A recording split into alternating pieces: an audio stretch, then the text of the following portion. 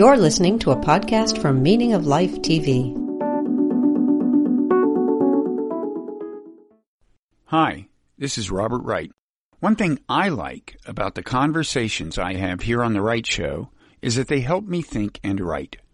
They've informed the books and many of the articles I've written over the past 15 years.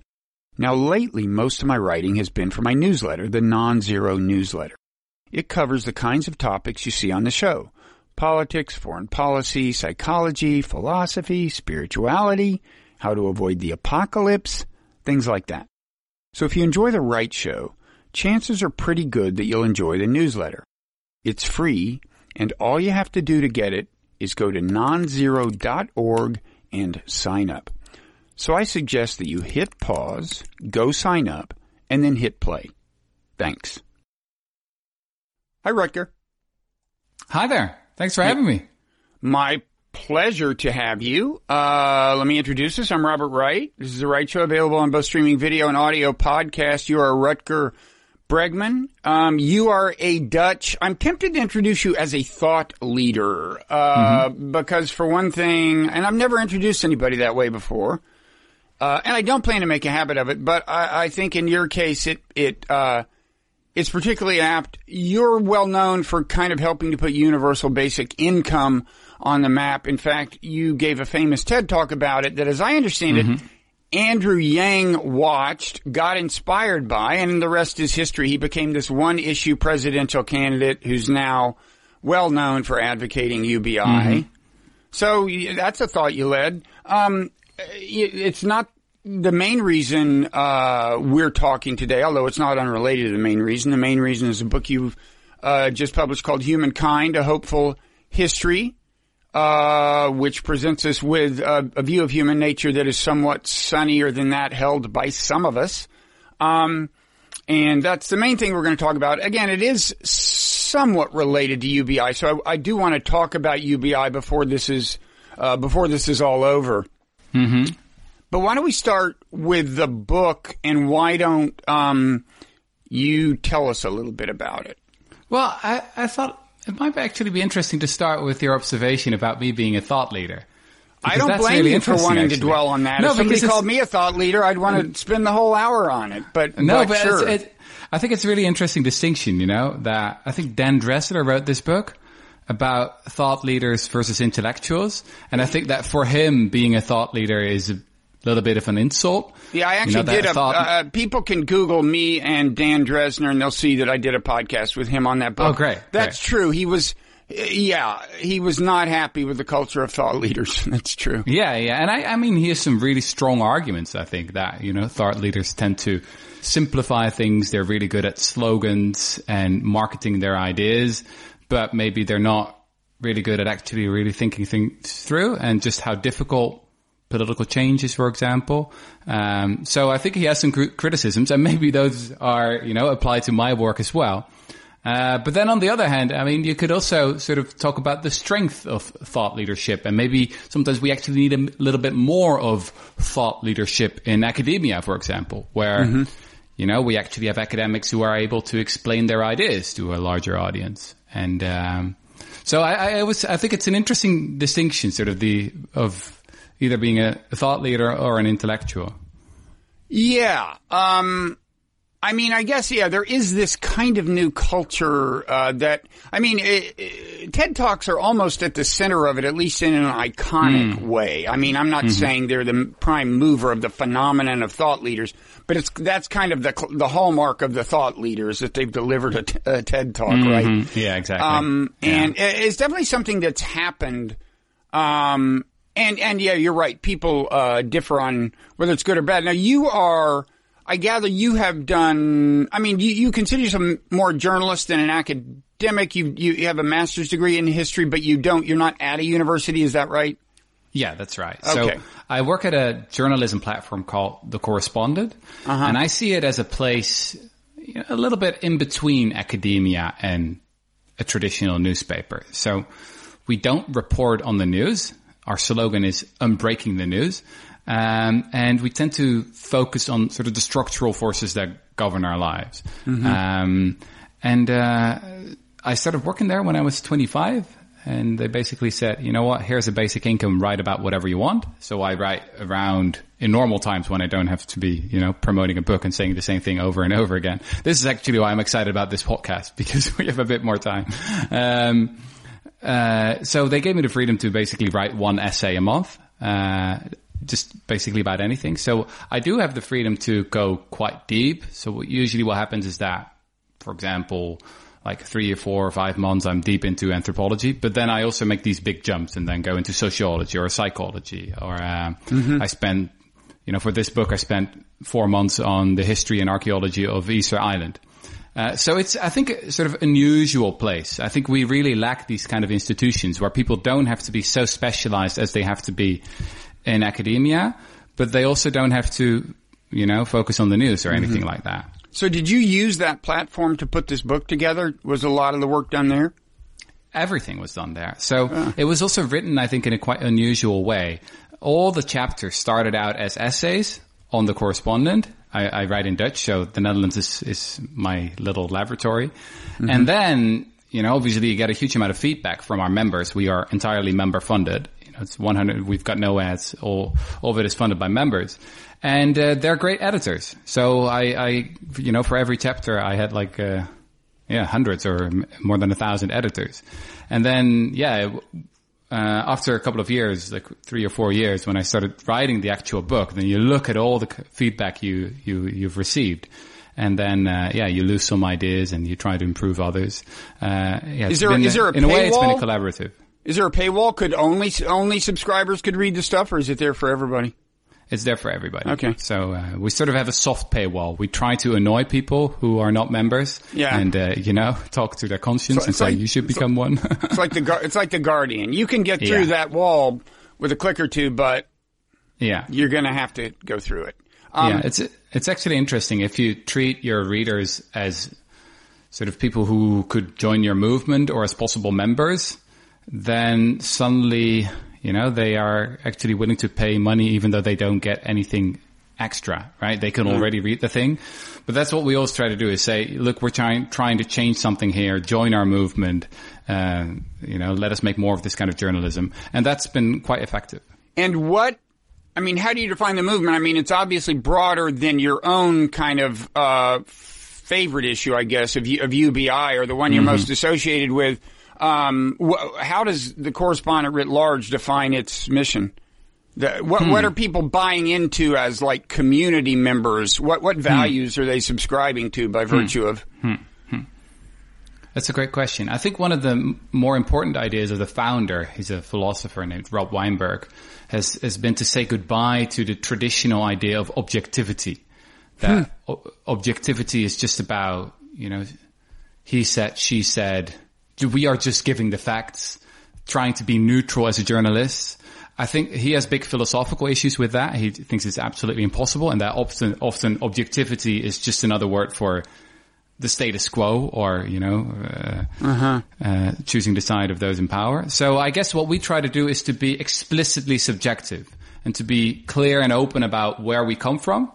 And, then also open about when we change our mind, and to go on this journey that you could call a learning curve, where you start working as a journalist and you say, okay, I'm going to write about this. You ask the community, what do you think I should look at? What's your knowledge? What's your expertise? And then you start this conversation. So we see the relationship with readers not as the expert that's just sending information, but as kind of a conversation leader.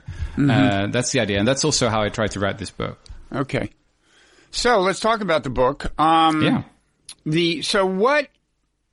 What view of human nature are you arguing against, I guess, is one way to start out. The primatologist Frans de Waal has this concept of veneer theory. And he's not an advocate of veneer theory himself. He just describes it as something that he sees among other scientists or in history. And here you have the notion that our civilization is only a thin veneer, and that when there's a small change in our circumstances, or when we're given the opportunity, or when we're in a crisis like a natural disaster or a pandemic, that people reveal who they really are. That deep down we're just selfish, we're animals, we're savages, we're monsters, and And this is what he calls veneer theory. So I think a big part of my book is devoted to debunking veneer theory and to showing that actually, our civilization is not just a thin layer, but at the core of who we are is something that, well, we're clearly not angels. We're not good. That's not what I'm advocating. But we have evolved in many ways to cooperate and to be friendly and to work together. So, I think that's one of the central ideas that I try to talk about. Yeah, I actually know Franz. I actually once saw him in the Netherlands, and I think that may have been the last time I saw him. And I should say I'm a little I'm I guess myself associated vaguely with the thing he's generally associated with. I mean, which is to say an evolutionary view of human nature. I wrote a book a long time ago, kind of the dawn of evolutionary psychology, called The Moral Animal. And you're right, Franz, I think within the field, Franz is thought of as emphasizing the sunnier side of human nature, and he uses the term veneer theory in a not altogether flattering way. And there certainly have been veneer theorists. I think of Freud as being one, who kind of his idea was we're animals, and then civilization showed up, and so we pretend we're civilized, but we're animals. I mean, I would say though that in evolutionary psychology, it seems to me there has been for some time an emphasis on the cooperative side of human nature, right? I mean, it's not, so that idea in and of its, and in fact, I think one of the contributions of evolutionary psychology is to explain the mechanisms through which cooperation could have evolved. At the same time, the cooperation is conditional, and the field also emphasizes the capacity of people to be quite the opposite of cooperative, and depicts both of those sides of human nature as being, in some sense, innate. That is to say, when the monster in us comes out, that's it didn't just show up out of nowhere. That's a human capacity designed into us by natural selection. Now, do you take issue with that view, that as I've just described it, that there's really these, sometimes we're nice, sometimes we're not. We're designed to be sometimes nice and sometimes not. But designed in quotes, because I'm talking about natural selection, not a real designer, but you take my point, right? Well, obviously you have to recognize that on the one hand, we may be one of the friendliest species in the animal kingdom. Brian Hare, the evolutionary anthropologist, literally talks about survival of the friendliest. That actually the friendliest among us had the most kids, and so had the biggest chance of passing on their genes to the next generation. And then there's obviously the discussion about what the main selection mechanism here was, right? Richard Wrangham says that it was, capital punishment that was so important here. Yeah, Richard, I would say, is on the darker side of the spectrum of views of human nature within the field. Yeah. But he has evolved himself a little bit, right? I did a podcast with him, and I encourage people to listen to it. It was he had a, in some ways radical but very interesting hypothesis about the role of violence. Yeah. He has this idea that, not infrequently people ganged up and killed like the biggest asshole in the hunter-gatherer village, and that is shaped. Anyway, I digress, but go ahead. And I think that's a really, really interesting hypothesis that I talk about in the book as well. I just think that it's probably not the only and maybe not even the most important selection mechanism here. It could also just be the case that if you live in a more egalitarian society that, just nice guys finish first, that they have more friends.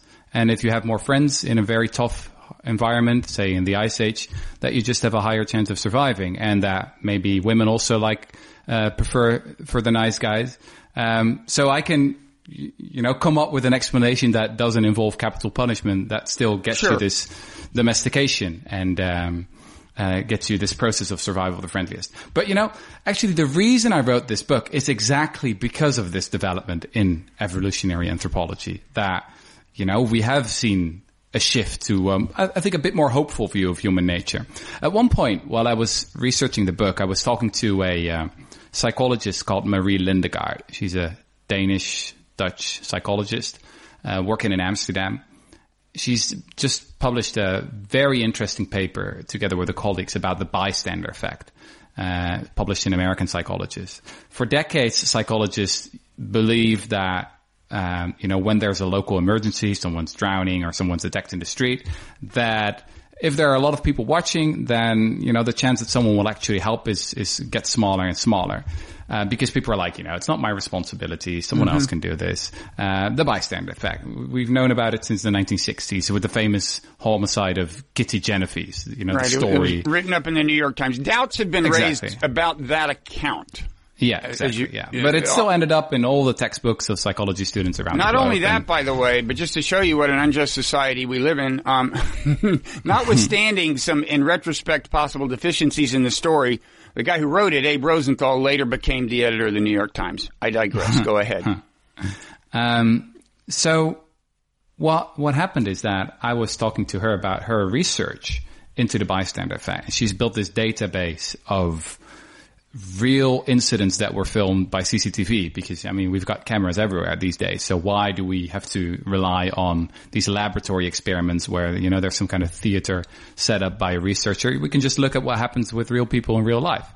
So she's built this database and she discovered that actually in 90% of all cases, people help each other.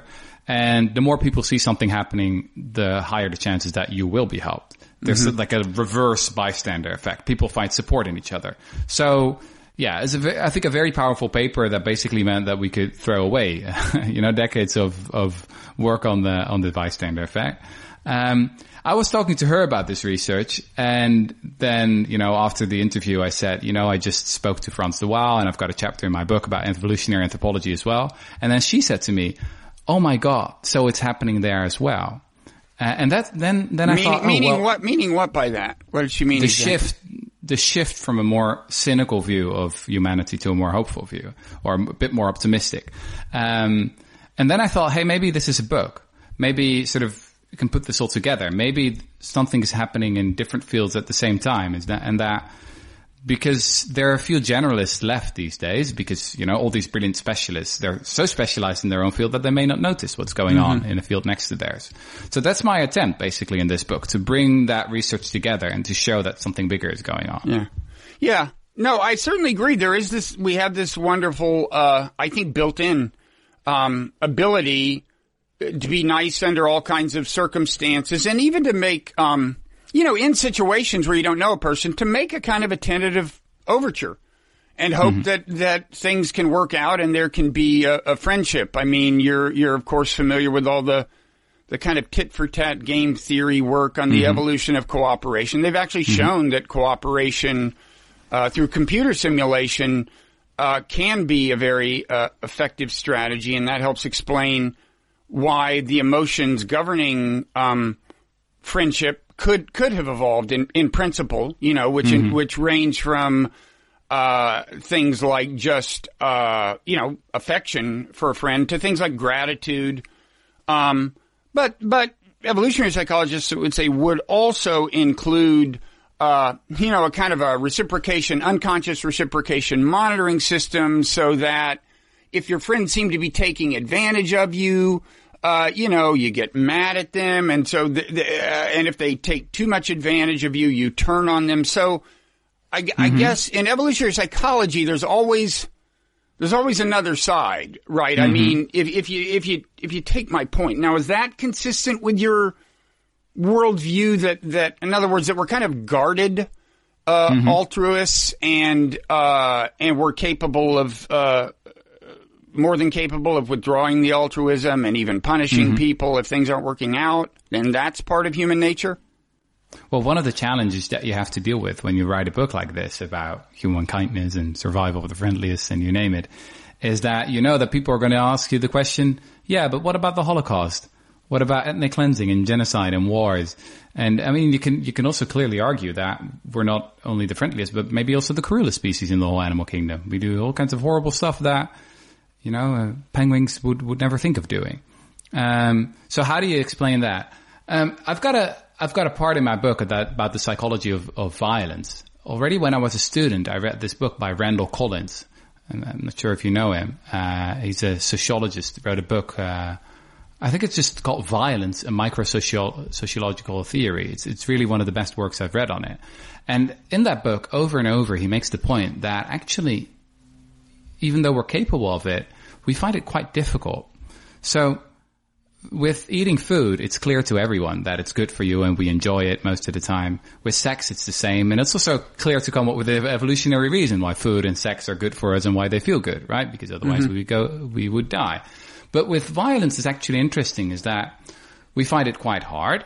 Often, if you look at if you look at the history of warfare, you can actually find some really strong evidence that many soldiers throughout many wars, especially if they've just been drafted, and not been conditioned and had a rigorous training, that they find it hard to actually fire their guns and to become violent. And then if they do manage to kill someone else, they come back and they're traumatized. They have PTSD, which suggests to me that even though we're capable of this pretty horrible and nasty behavior, maybe we're not sort of born to do it.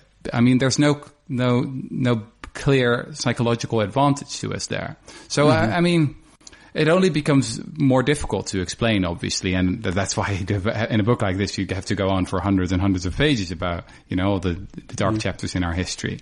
But it suggests to me that, maybe we're not killer apes. Let's put it like that.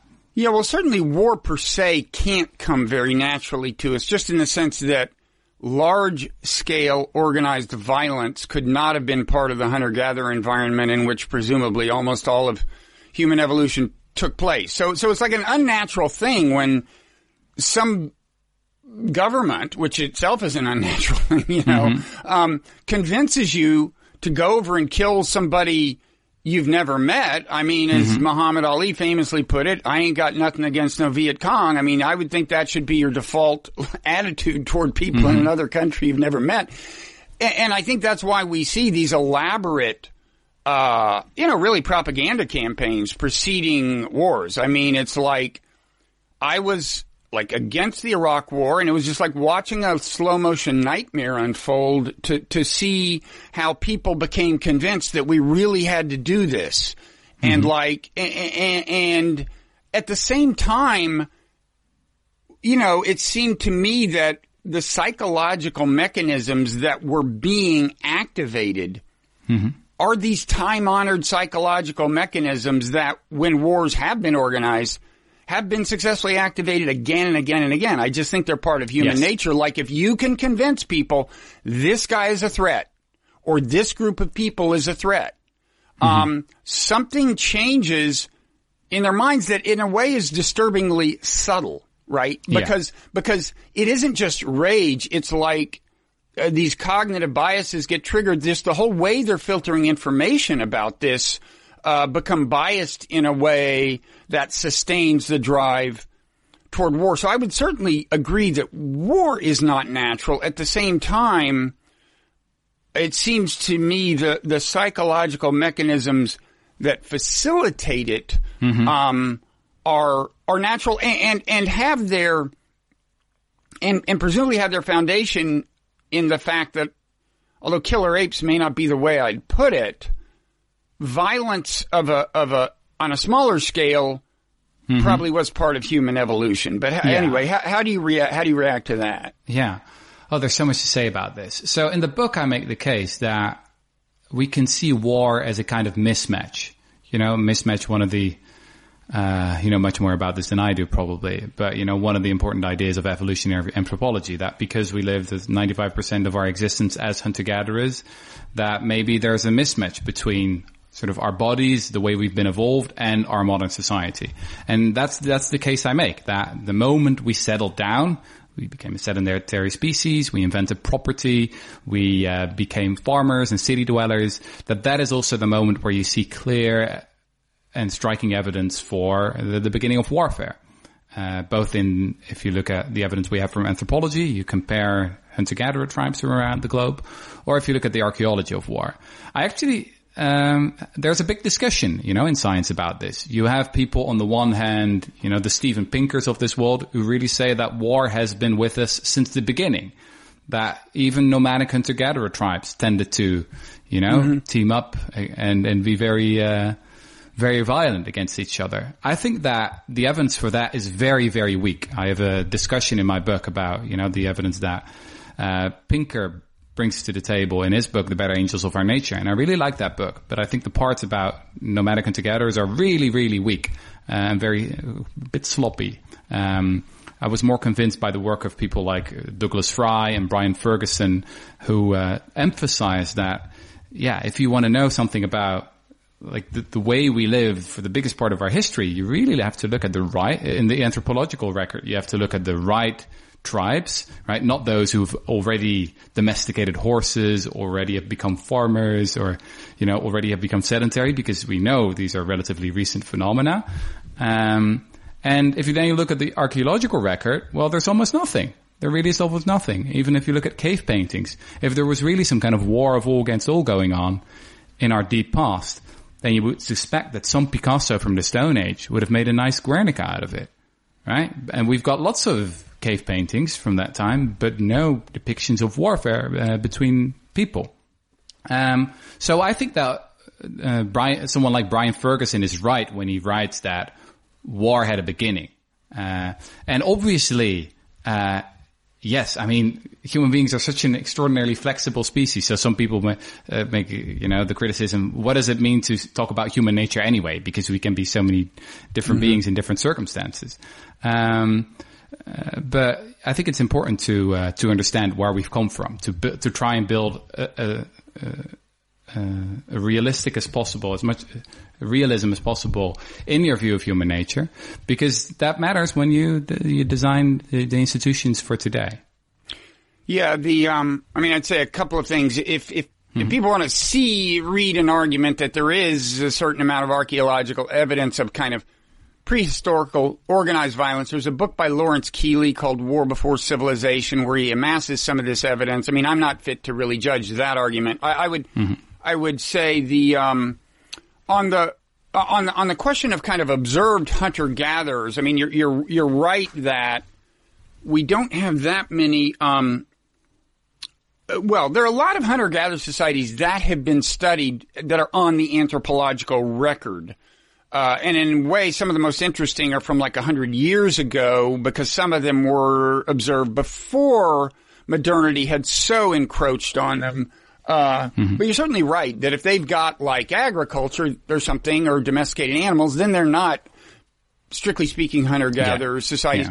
Yeah.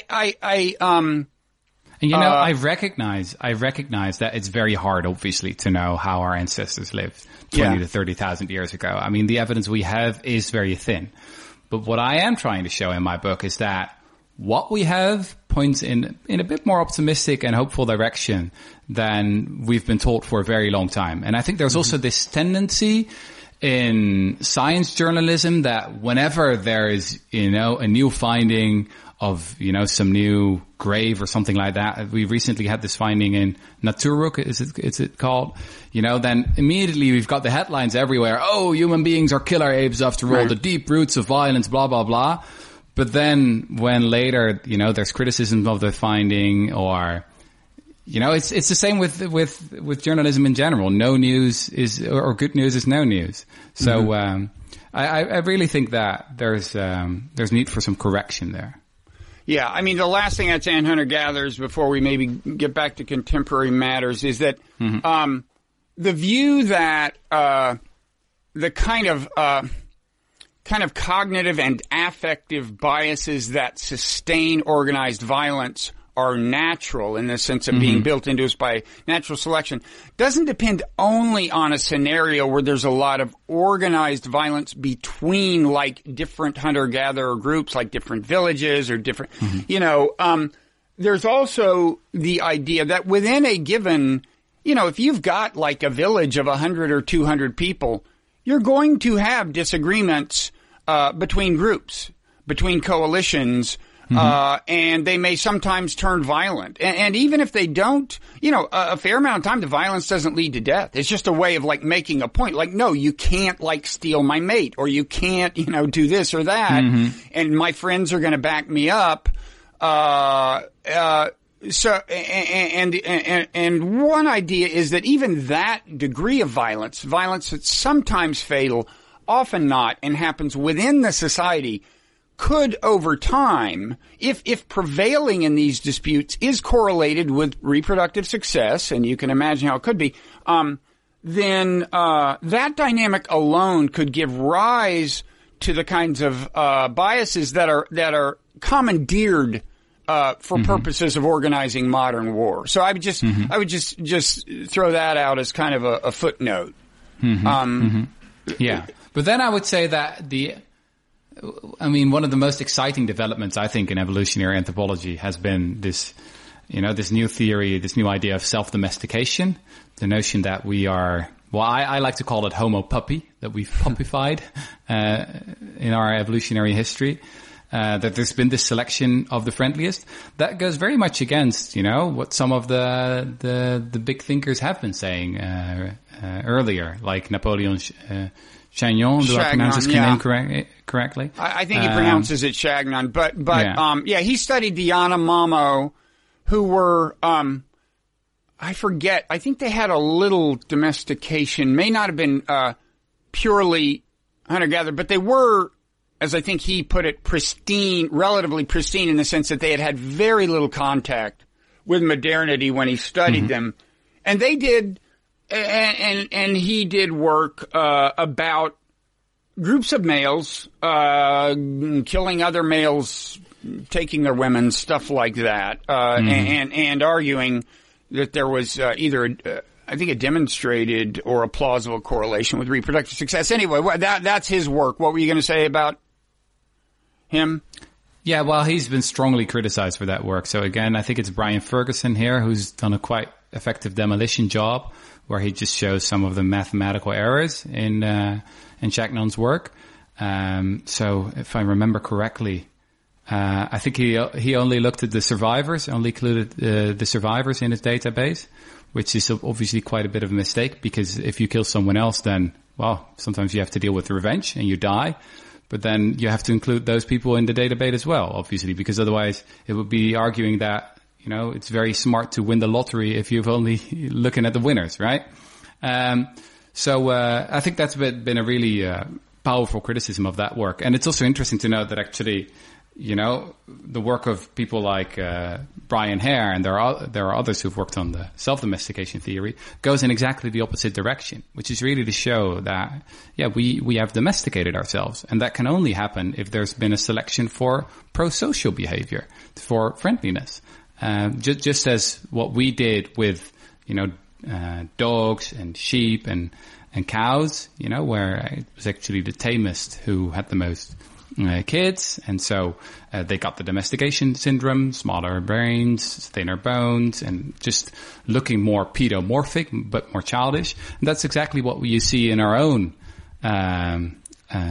evolutionary record. You compare skeletons from 50, 40, 30, 20, 10,000 years ago, and you see this domestication. You see this selection for, pro-social, friendly behavior that is associated with domestication. So I'm not saying that, this is all watertight. There's probably a lot more debate to be done about this, but I think it's really exciting and interesting that it goes in a very different direction than, the theories of the 60s and the 70s when we were talking about human beings as killer apes. Well, quickly on Chagnon, I'm not up on the debate over the quantitative methodology. His book his original book on Yanomamo is worth reading. I think if only for the sheerly descriptive part. There clearly is a certain amount of violence that is, overtly associated with reproduction in the sense that it's about, it involves, access to mates and so on. Anyway, it's an interesting thing. I didn't know about the methodological study. Now, on the thing about the 60s and the 70s, I'd be careful because the theory of reciprocal altruism emerged in the early 70s. And in retrospect, it had been articulated in George Williams's book in the late 60s. The famous articulator of it in the early 70s is Robert Trivers. And that remains to this day, I think, the explanation for things like friendship, organized cooperation on a group scale. I mean, there is within evolutionary psychology I won't get into it between individual selectionists and group selectionists. So some group selectionists would say that Trivers' work really needs to be supplemented in a big way. But the point is, I mean, and then Robert Axelrod did this book, The Evolution of Cooperation, with a computer simulation, which I think came out by, 1980 or so. So I really, this part I just don't think is so new, and I don't think it constitutes a kind of revision of evolutionary psychology. It's just that Trivers, emphasized from the beginning that there has to be what you might, I don't know if you want to call it a darker side, but just as, fellow feeling and affection and gratitude are part of the dynamics that would naturally evolve, so are things like a sense of grievance and even a sense of justice in the sense of, sense of justice is a little more complicated, but I would say it has its roots in some sense in a reciprocal dynamic. And that's this intuition that good deeds should be punished, good deeds should be rewarded, bad deeds should be punished. That if you, and this is so important to me because I think it is a widespread human intuition, that we never examine the idea that if someone does something good, they deserve to be rewarded. And if somebody does something bad, they deserve to be punished. It's an intuition, about what justice is. And I think it has its pros and its cons in everyday human society. And some of the cons emerge from the fact that, arguably we're designed to process the evidence in a biased way, right? It's like when I'm deciding, who's been good to me and who's been bad to me and how good and bad they've been, I may be biased in doing that, and that warps everything. I mean, I'm saying more than I should say in a single spiel here, but my point is, I don't think this is so new. If the idea is that we can have, that the good stuff could have evolved without the kind of stuff that complicates the picture, that is new, because I think evolutionary psychologists were from the beginning attentive to the fact that ultimately evolution is about which genes get into the next generation. And when you think about how that works, it just can't be that it's all kumbaya. No. It's interesting, I think, that, if you read the first editions of The Selfish Genes from Richard Dawkins, that was also the same period. In the first editions, there was a line that said something like, let's teach our kids altruism and generosity because they are born selfish. And later he removed that sentence from the book and he said, it was stupid of mine, that actually didn't come out of that theory. And, so I think there's been a little bit of a shift there. I think it's also interesting that, for example, if you look at, some psychological work that has been done on altruistic behavior with children. In my book, I talk, for example, about Felix Warneken's work, where he shows that kids at a very young age, like 2-3 years old, just like to help, even strangers who, have a bit of a problem. And that somehow this can be a revolutionary finding that, he gets to publish these kind of papers in high profile journals. And I think that for many parents around the globe, that's sort of funny to hear that this is revolutionary because they often have seen it, they've seen it many times in their lives. I totally agree that, in science, something rarely is like totally new, but I think you can argue that there's been both in biology and anthropology and psychology, quite a bit of a shift to emphasizing like more the cooperative and sort of the better angels of our nature. Although as you noted, the person who titled a book after that, Steve Pinker, doesn't, entirely share your worldview, right? I mean, but true. So he is emphasizing, both sides. I agree that for Richard Dawkins to have said that in the book was stupid in part because it further confuses people about what the title of the book means.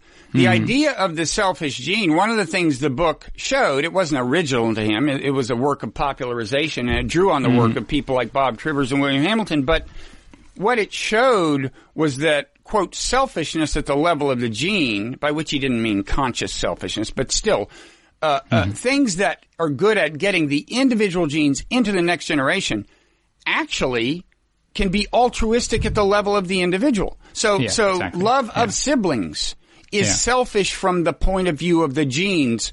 Friendship is selfish from the point of view of the genes. That idea was clear even in that book, in the work that he was drawing on. And you're right that he's muddying the waters if he starts depicting the view as fundamentally one that emphasizes human selfishness. I agree. I always find it a bit funny is that, you know, you have this very long debate in both psychology and philosophy whether there are genuine altruistic acts. There's this anecdote of Thomas Hobbes walking down the streets with a friend, and he gives some money to a beggar, and then the friend says to Thomas Hobbes, "Hey, wait a minute, you believe that all people are deep down just selfish, right? So, and now you're giving money to a beggar. That clearly can't be true." And then Thomas Hobbes says, "Yeah, but it just gives me a good feeling, so it's still selfish after all." And then you have this very long debate about, are there genuinely altruistic acts? You know, maybe we can show this in some kind of laboratory experiment, or, you know, if we think about it hard enough. And to be honest, I think that whole debate is a little bit stupid, because imagine that we would live in a world where every time you would help someone else, you would get this nauseous feeling. I mean, that would be a definition of hell, right? That would be quite horrible. You give some money to a beggar and you start vomiting. I mean, that would be very altruistic then, but I wouldn't want to live in that world. And the good news is we are actually built to feel good about our own generosity. I agree. Exactly. I think that's part of human nature. In fact, it's interesting that if you pay attention when you, like if you come across a homeless person, like as a practical matter, if you're in certain cities, you pretty much have to not make a habit of helping them all. They're like everywhere. But you may notice that I find it very hard when I'm not going to help them, not going to give them money, to make eye contact with them. That's a difficult thing to do. It's easier to look away.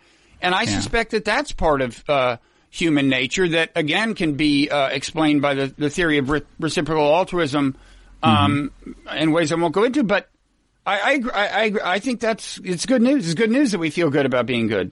And I think that's built in. I just think, I guess maybe a big part of my question is why is it good to emphasize the sunny part as opposed to the less sunny part? I can come up with examples when I think people really need to be schooled in the dark side of human nature to understand what's going on in their own brains, and I can get into that. But why don't you first tell us what disservice you think is done by emphasizing the dark side of human nature, and what good comes from emphasizing the sunny side? Okay, so let me first say what I'm not arguing. I think it would actually be dangerous if people say that people are fundamentally good, or that we're angels and that we're only corrupted by society, and that we just have to get rid of, I don't know, a lot of institutions and those in power, and then we can just live happily ever after, and this is wonderful. We're clearly not, right? We're not angels. We're capable of pretty horrible things. Power tends to corrupt. We can be very cruel in certain circumstances. So that's important. It's also important to emphasize, as someone like Steven Pinker has done, that we're not blank slates. So you can't do everything with people, right? There are things that really are within our nature, and you have to recognize them and deal with them. What I am saying, though, is that our view of human nature tends to be a self-fulfilling prophecy. What you assume in other people is often what you get out of them. There's some wonderful evidence here from economics. Robert Frank, the economist, already in I think the second half of the 90s, he did these studies with his students where, you know, he, like a simple test where he sort of tried to see how generous they were. Turns out that as they progress in their studies and they learn more about neoclassical economics and Homo economicus, they start behaving more like Homo economicus and they become less generous. So in Frank's words, we become what we teach and what we learn. So I think there can be a real beneficial side to actually emphasizing the better angels of our nature and emphasizing our capacity for goodness and decency. And so often, actually, in the last couple of decades, we've done the opposite. I think you can really make the case that so many of our institutions, our workplaces, our democracies, our schools, are often grounded in the idea that people are just selfish and that we live in this kind of Lord of the Flies world. And obviously, there's a real political side to this as well. And that's, I think, also why these debates about human nature or debates about nomadic hunter-gatherers 50,000 years ago tend to be so controversial, because there's a lot at stake. If it's really true that, people are just selfish, then we need those in power, then we need hierarchy, then we need a Leviathan to keep us in check. If Rousseau was more on the right side of the argument, if actually maybe people are pretty decent, if they can trust each other, then maybe we can move to a much more egalitarian society, a much more genuinely democratic society.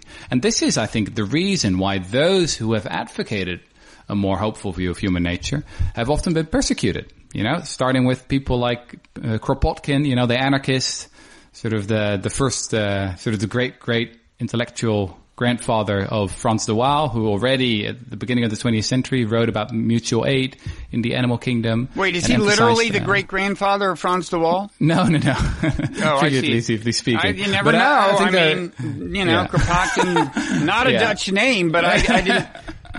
okay. Yeah. But, he was basically followed around the globe by the Secret Service. And I think it wasn't an accident that he politically he was an anarchist. There's a real connection between his scientific work and his political views. Yeah.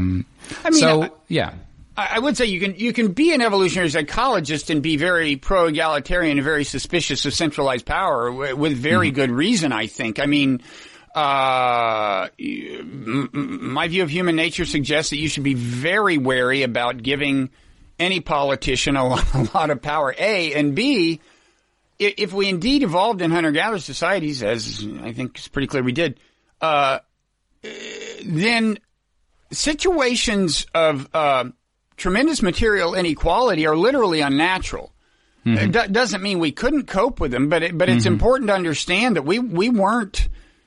You shouldn't assume that that's going to work out well when you have situations of great material inequality, because hunter-gatherer societies, especially the kind that would have existed before, say, 20,000 years ago, would have distributed material, food and things, at least, there wouldn't have been a lot of wealth in our sense of the word. So I wouldn't, anyway, I think you can go in a lot of... And there was a strong inequality aversion, actually. There are mechanisms for humbling the arrogant you see on display in hunter-gatherer societies. Yeah. And if you are a great hunter and you've caught something like a deer or a gazelle or something, and you come back to the camp, then what you have to do is say nothing, be silent, wait till someone comes up to you and says, "Well, did you catch something today?" And you say, "Well, no, nothing really." And then that person would know, we're going to eat well tonight. Imagine Donald Trump in prehistory or in the Stone Age. Well, based on the evidence we have, he probably wouldn't have survived for long, because people don't really like narcissists and sociopaths. And so, I think he would have been expelled from the group and died alone. Which is an indictment of the society we've created, is that for a long time we had this process of survival of the friendliest, but now often it seems to be that we have survival of the shameless, where actually the sociopaths seem to have a greater chance of rising to power.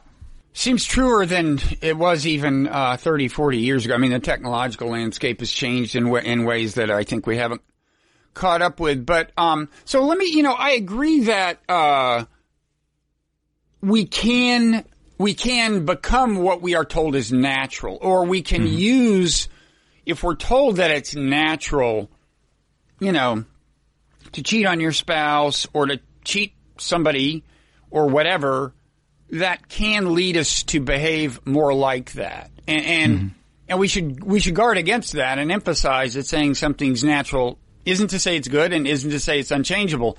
At the same time, I guess, I am constantly seeing myself in situations where I want to say to people, you don't understand, you're worse than you think you are. Like in the following sense, like, right, well, let me ask you about the current situation in America, and maybe to some extent it applies to the Netherlands. But right now, America is famously in a period of polarization and what is sometimes called tribalism, whether or not you like that term. We know what is meant. And what it looks like among the things it seems to me to involve are like people, they define a group as the enemy, like, people in the resistance don't like Trump and don't like his supporters. They first of all overgeneralize about the enemy, like all Trump supporters are racist or whatever they want to say, or Trump supporters have their own, overgeneralizations. And then, the cognitive biases we know about, just for example, confirmation bias, and I could list others, kick in so that once you've decided the other group is the enemy, you're noting evidence consistent with the thesis of their badness, and you're disregarding evidence of their goodness, and you're not sharing that on social media, and sometimes you're not even seeing it because people in your tribe aren't sharing it, and so on. And these seem to me built-in cognitive biases. There's a lot of evidence for that. They seem to be universal. Agree, yeah. And to me, it could help to explain to people, in some respects, we're born bad in the sense that we have these cognitive biases that just distort our view of reality. These are the same biases that get us into actual wars. And I want you to know that, maybe I wouldn't go so far as to deliver a sermon on original sin, but yes, in some ways, the seeds of evil are in us, and we have to guard against it. This may have something to do with the fact that I was brought up a Southern Baptist. Yeah, but no, I totally agree with you. I think one of the dark truths about our species is that we often do the most horrible things in the name of loyalty, and in the name of friendship, and in the name of cooperation, doing something for our group. And this is true in an era of polarization in the US, but it's even true if you look at the psychology of suicide bombers. It's very hard to find a suicide bomber that just enjoys violence and is a sadist or something like that. It's also quite hard actually to fight suicide bombers are highly ideologically motivated and know everything about Islamist teachings. Often they know quite little about it, and they go to Syria with books like Quran for Dummies in their backpack. But then you try to look at the psychological mechanisms that bring them to do such horrible things, and you discover that often it's a sense of comradeship and of, wanting to do something for your people and your group and your very best friends, and that gives you this feeling of purpose and something higher in life.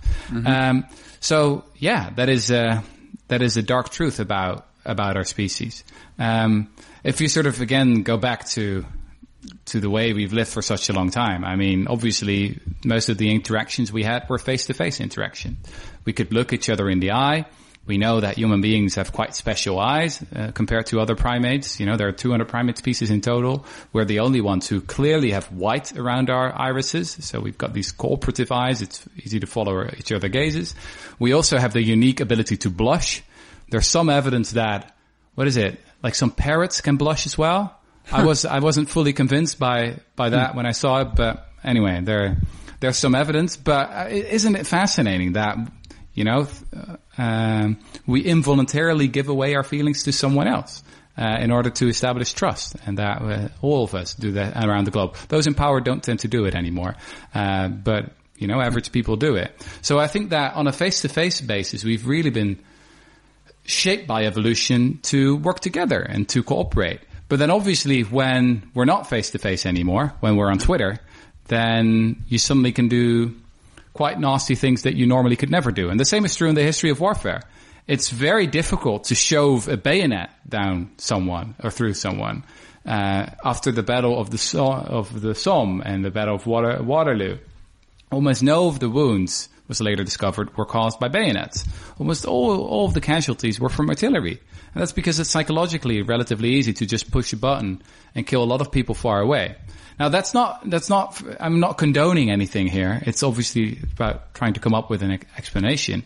But yeah, that sort of could explain a little bit of what's going on here. I think that distance plays a really central role, both physical distance and psychological distance. And then so maybe the simple but actually very hard medicine we need here is contact.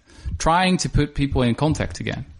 Yeah, although there are a lot of examples of people, kind of killing at close range and even killing people with whom they have contact. The key thing is they have to first become convinced that the people are a threat.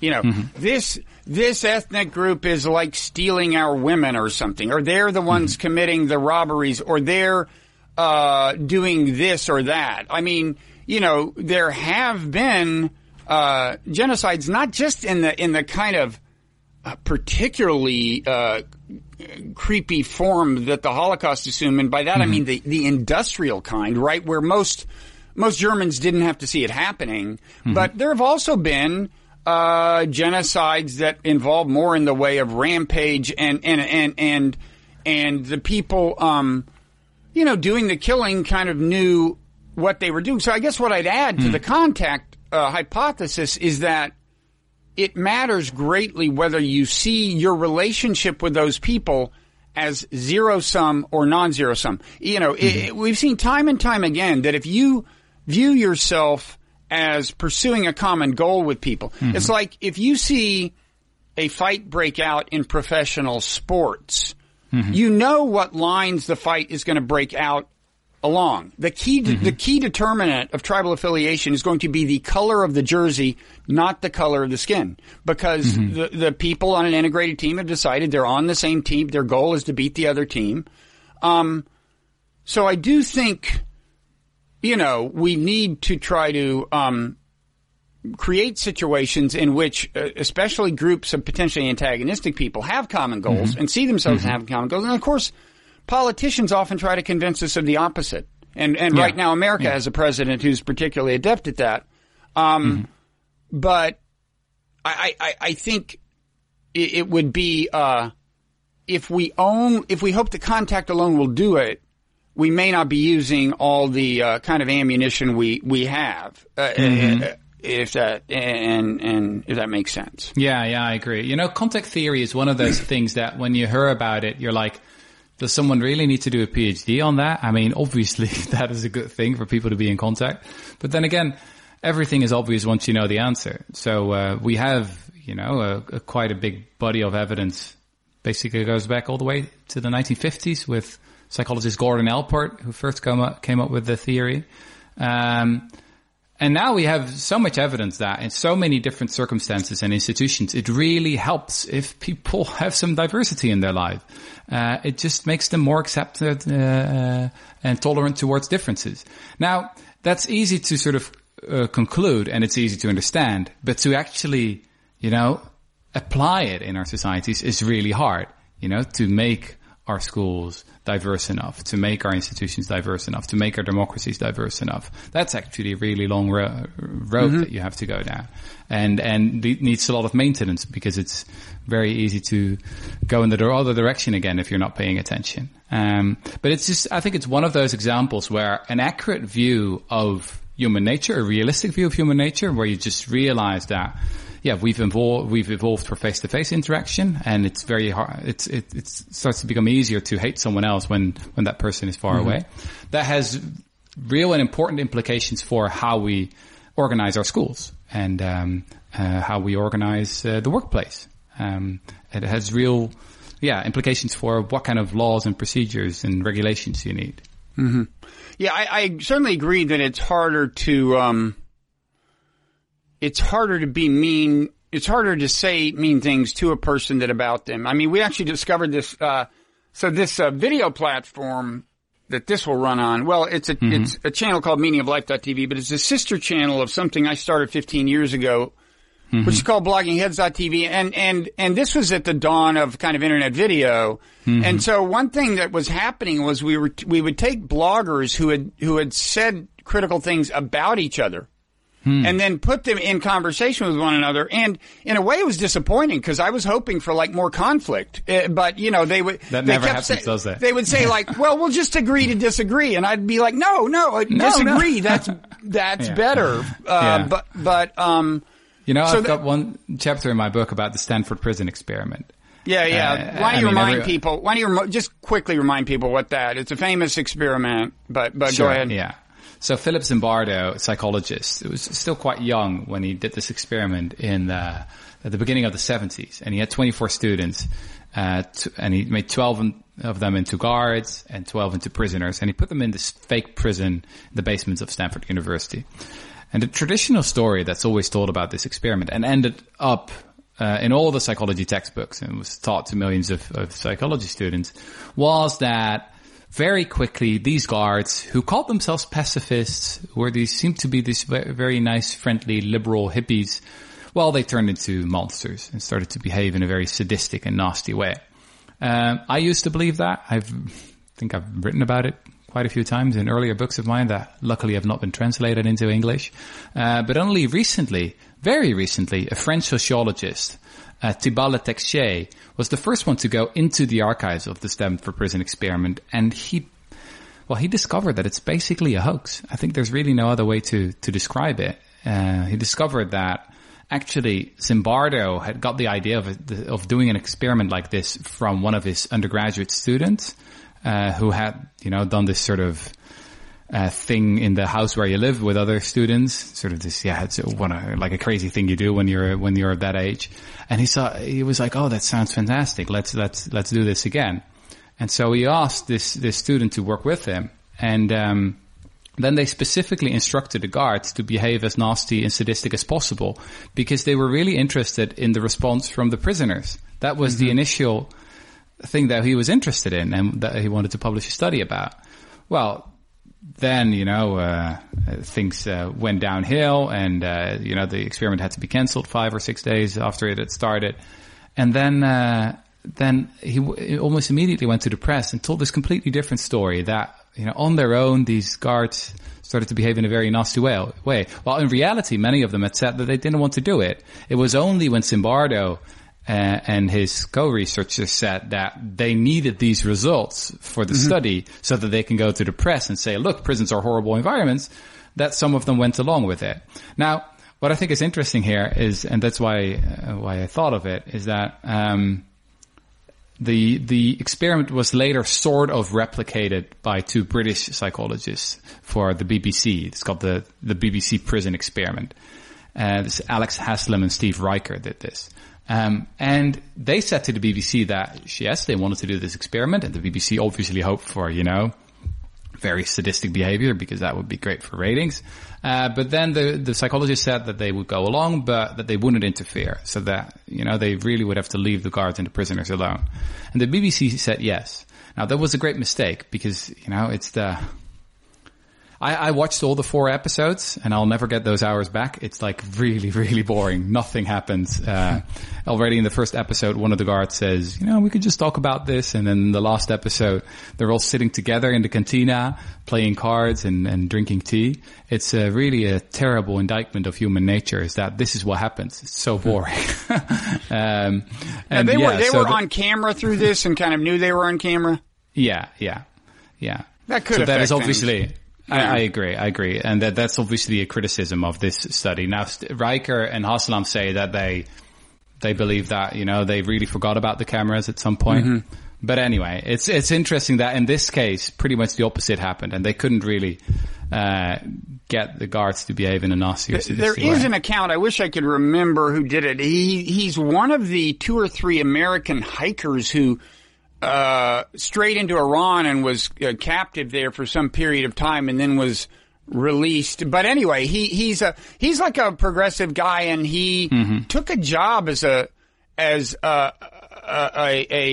prison guard to kind of see what it was like. And I think in his account, he was surprised by kind of how hard it was to not be mean to the prisoners. And it wasn't anything like the Stanford experiment. But I mean, again, it kind of gets back to the point that if you put people in a totally zero-sum situation, and say, look, these people are just, you set things up so that all they can do is cause you trouble, right? You'll get worse results. And I think there is evidence that prisons don't have to be set up that way. There's one. Now, can I say one thing about this? Yeah, sure. Robert? Because I think the issue as a historian that I really have with these famous social psychology experiments, like Stanford Prison Experiment or the Milgram Experiment, is that they seem to trivialize things like the Holocaust and other genocides. They seem to suggest that, you only need to change a couple of small things in people's circumstances and then boom, quickly the Nazi comes out in each and every one of us. That really seems to me that it trivializes the history of the Holocaust, which was an extraordinarily complex process that was years in the making. A very complicated process of dehumanization, of political pressures and circumstances and you name it. I mean, libraries full of books have been written about it, and that's been necessary because it is very hard to understand.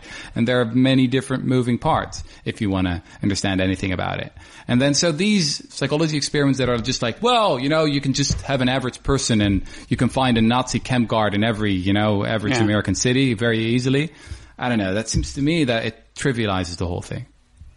No, I would assume they had to be very selective about who the actual Nazi guards were, right? I mean, I would assume that's not a random sampling. I would like to think not a random sampling of the German population.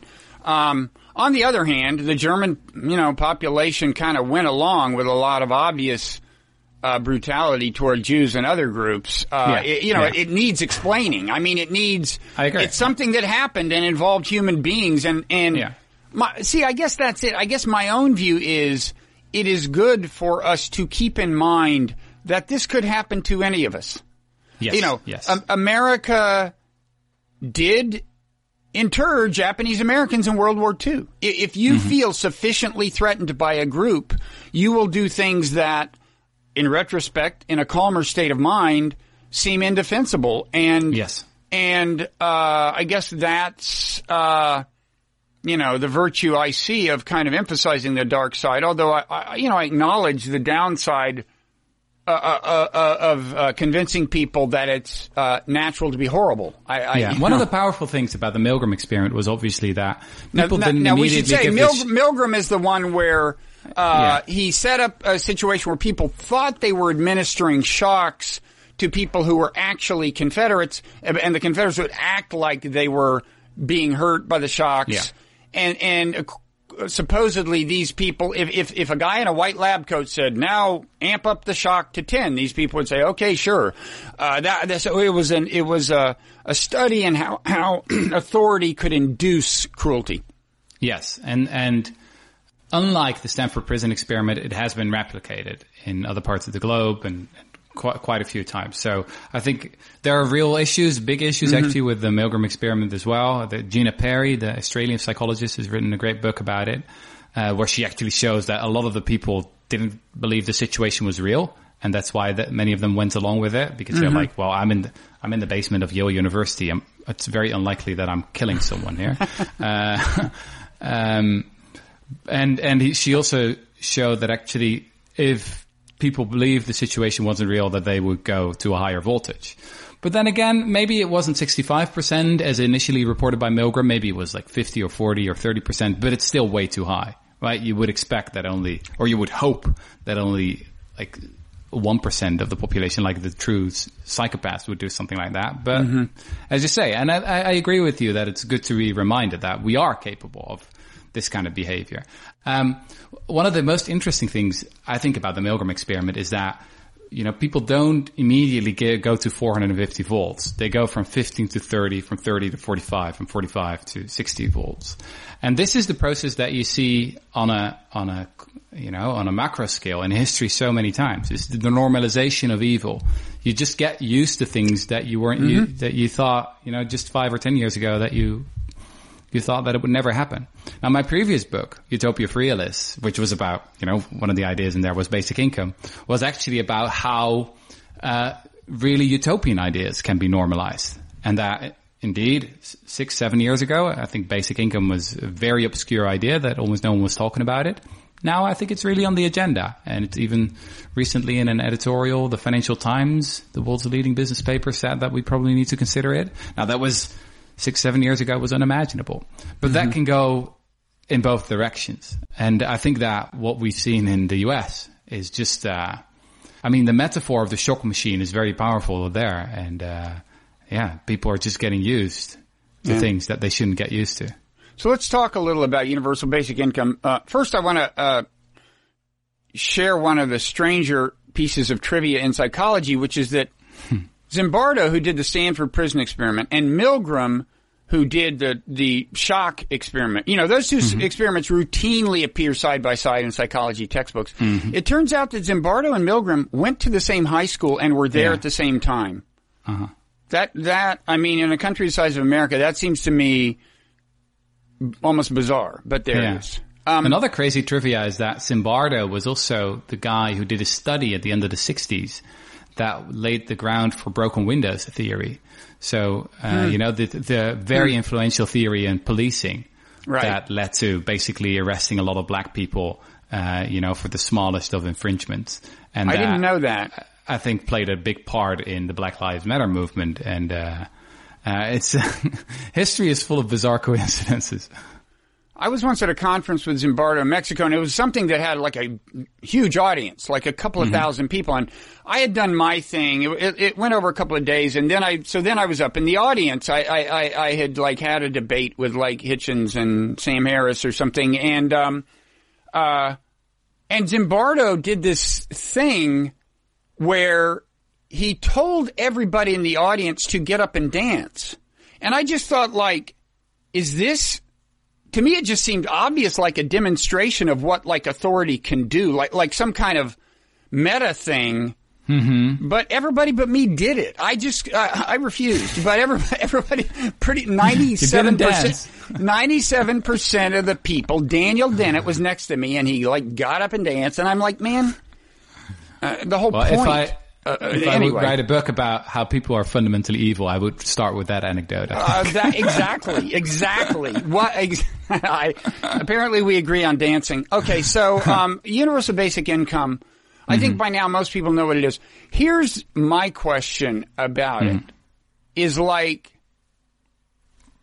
if you grant that it could make sense, part of the premise is it's commonly told that we may be moving into a situation where automation makes it hard for a lot of people to get jobs and so on. But in any event, if you grant that a large chunk of the population is going to need the support, still, why give it to everyone? Because the standard scenario, right, is like we give X amount per month to every American. Now, in my old-fashioned way of thinking, the money has to come from somewhere.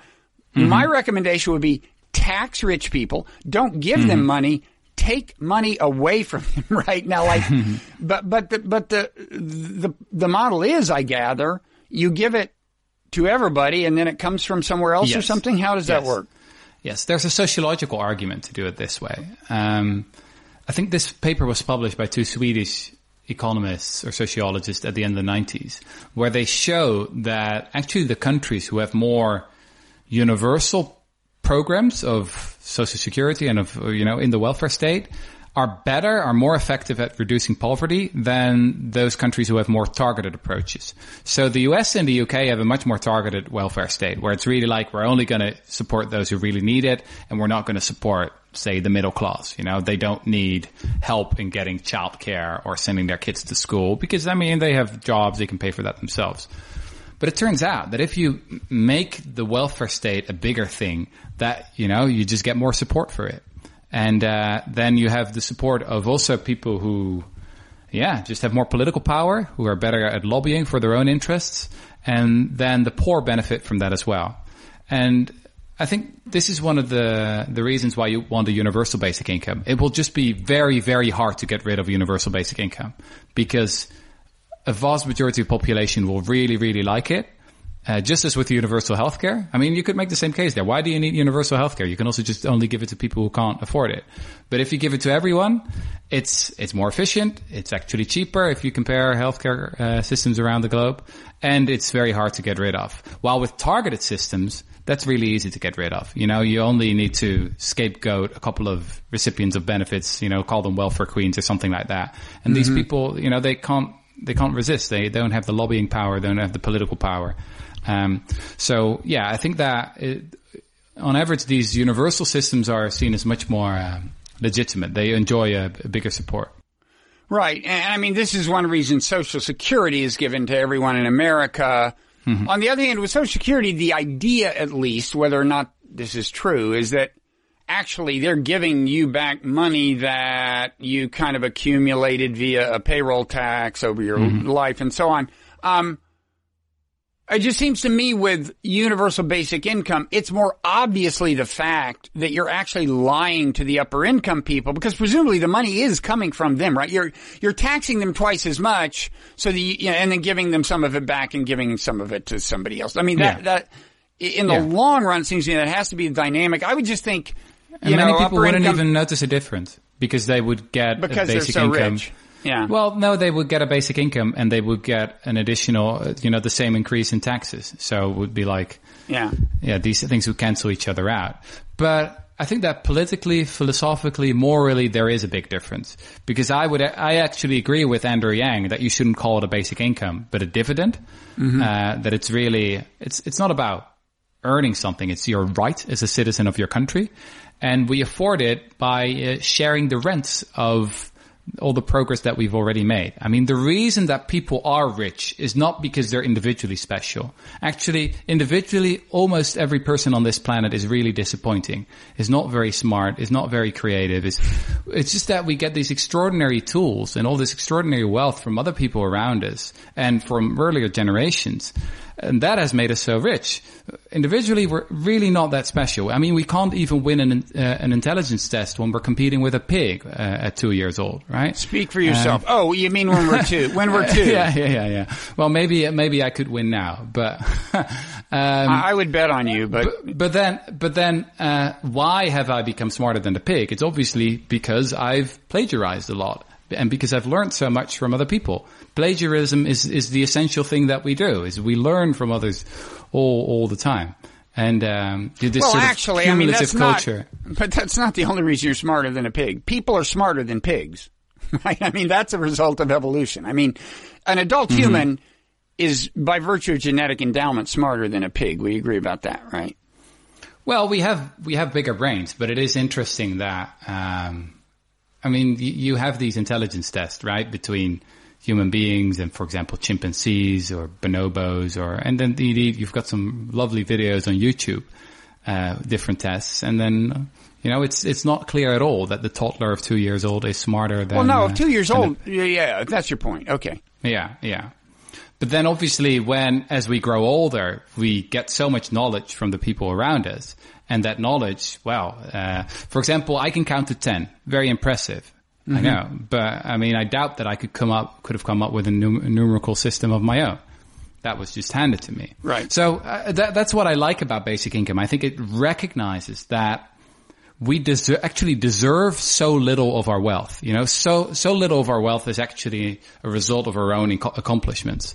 Almost everything we have is just, it was given to us.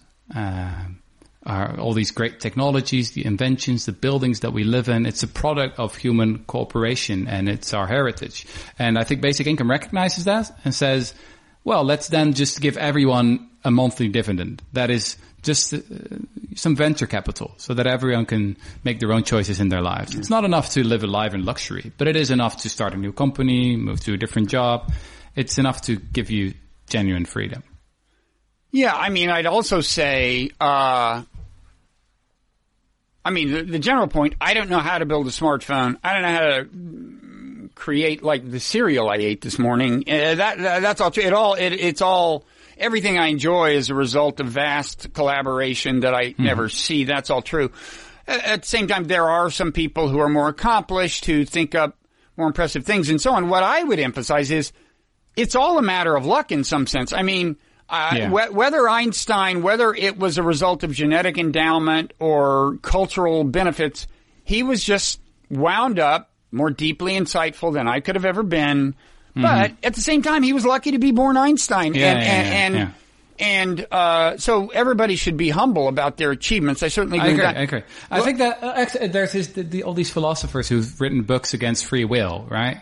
I think Sam Harris wrote one as well. Yeah. But they don't really take the argument to the logical conclusion, I think. Because if there really is no free will, and I mean, the evidence is really clear. I mean, free will is a totally illogical concept. I mean, you can always go back, I think, and say there are always causal forces that make us do this or do that. And I mean, at least so much of our wealth is the product of our circumstances. Like 60% is the country in which we were born, 20% or 10% is our gender, 10% is our ethnicity, then, the socioeconomic circumstances, then just pure accidents and luck, et cetera. I mean, this is interesting. Robert Frank made this point, is that he was talking with an entrepreneur who said, yeah, but I took real risks and that's why I deserve this. And there you have it. He took risks. So, I mean, the definition of risks is that it was a chance. So he was lucky. Right. He was lucky. It worked out well. Exactly. So if you're an entrepreneur who took risks and you're rich, now then you were lucky. Yeah. That's the whole idea. So, I think it's interesting that these people don't really take it to the logical conclusion, which to me seems to be, that we need to live in a society that is as socialist as possible, which was, John Rawls said as well, is that the only way to justify inequality is if you say, well, it's actually better for all of us if we live in an equal society because we have more economic growth or more technological innovation. But then the burden of proof is on you, right? You really need to show that indeed inequality is better than equality. And if not, then, move in the socialist direction. And it's also interesting, I think a friend of mine is writing a book about this right now, is that so often the language of free will of I did this, I worked hard for this is used as a way to justify hierarchy and power differences. So it's a stick to beat people with. While philosophically, I think it doesn't make any sense at all. Well, I'm agnostic on the question of free will. But that aside, I just consider it kind of imponderable, particularly in light of mysteries like consciousness and quantum physics and stuff. But I agree that,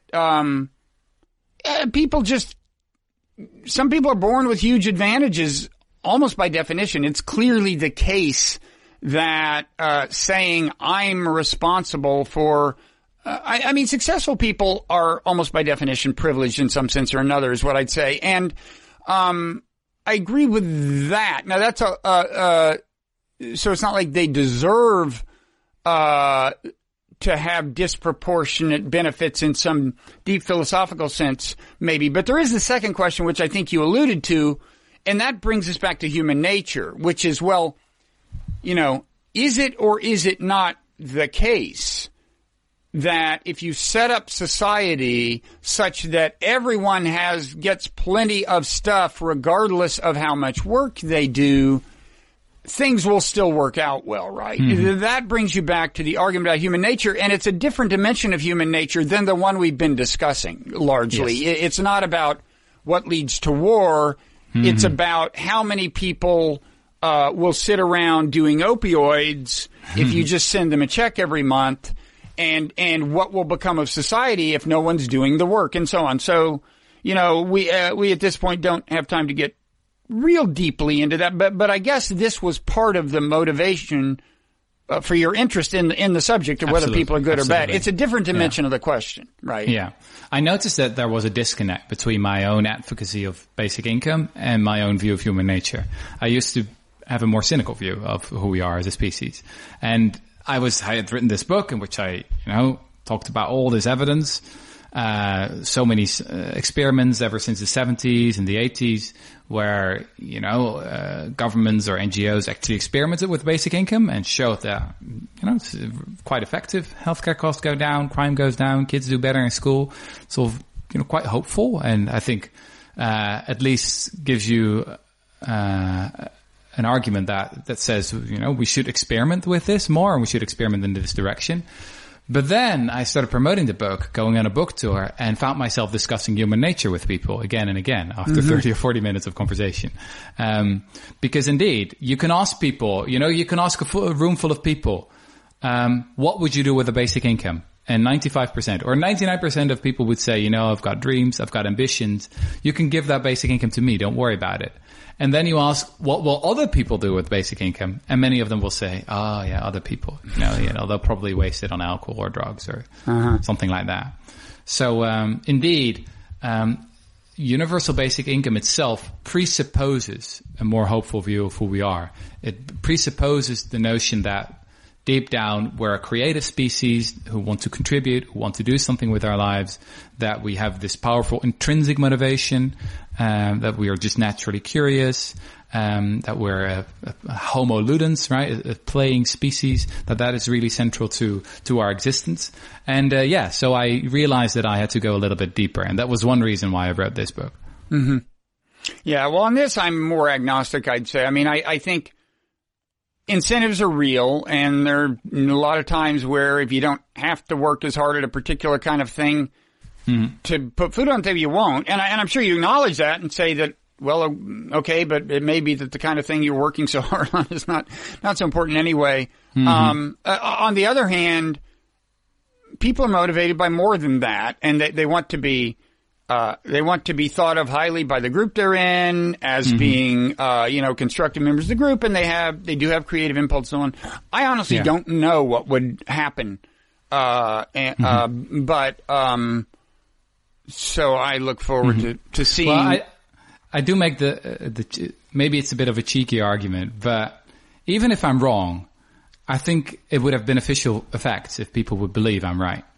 Because again, this is all about the self-fulfilling power of certain ideas. Psychologists have long known that intrinsic motivation and extrinsic motivation tend to cancel each other out. So if you have a society that relies more on the incentives of money and power and hierarchy, etc., then people sort of lose their intrinsic motivation. They don't really know why they're doing a certain kind of job or work anymore. And I think if you treat people as creative, as cooperative species, then they may actually become that kind of people. And then nowadays we do, if you zoom in on the welfare state, for example, we, both in Europe and the US, we often do the opposite. If you want to have benefits, if you want a little bit of money from the government, you need to prove over and over again that you're sick enough, depressed enough, you're really a hopeless case, and then maybe you'll get a little bit of support. I mean, that's a system that produces dependency. And here, basic income is a way of turning that around and saying, I think you've got great ideas. I'm really curious to see what you'll come up with. And sure, there will be some people who will waste it, but that's just collateral damage that we should accept. Okay, well, let's leave it on that inspiring note. I look forward to seeing what happens when Andrew Yang is elected president in 2024. And you're just a matter of time, I think. Yeah, and you will be his chief policy consultant, and I'll be glad I know you. It sounds utopian, doesn't it? It does. Or dystopian to some. Excellent segue to another book plug. So, Utopia for Realists: How We Can Build the Ideal World is your earlier book where you talk about basic income, universal basic income, and also about open borders, something we don't have time to get into, but maybe can at a future time. Anyway, your latest book is Humankind: A Hopeful History. Thank you for taking the time. Thanks for having me. It was a real honor. I hope to see you down the road.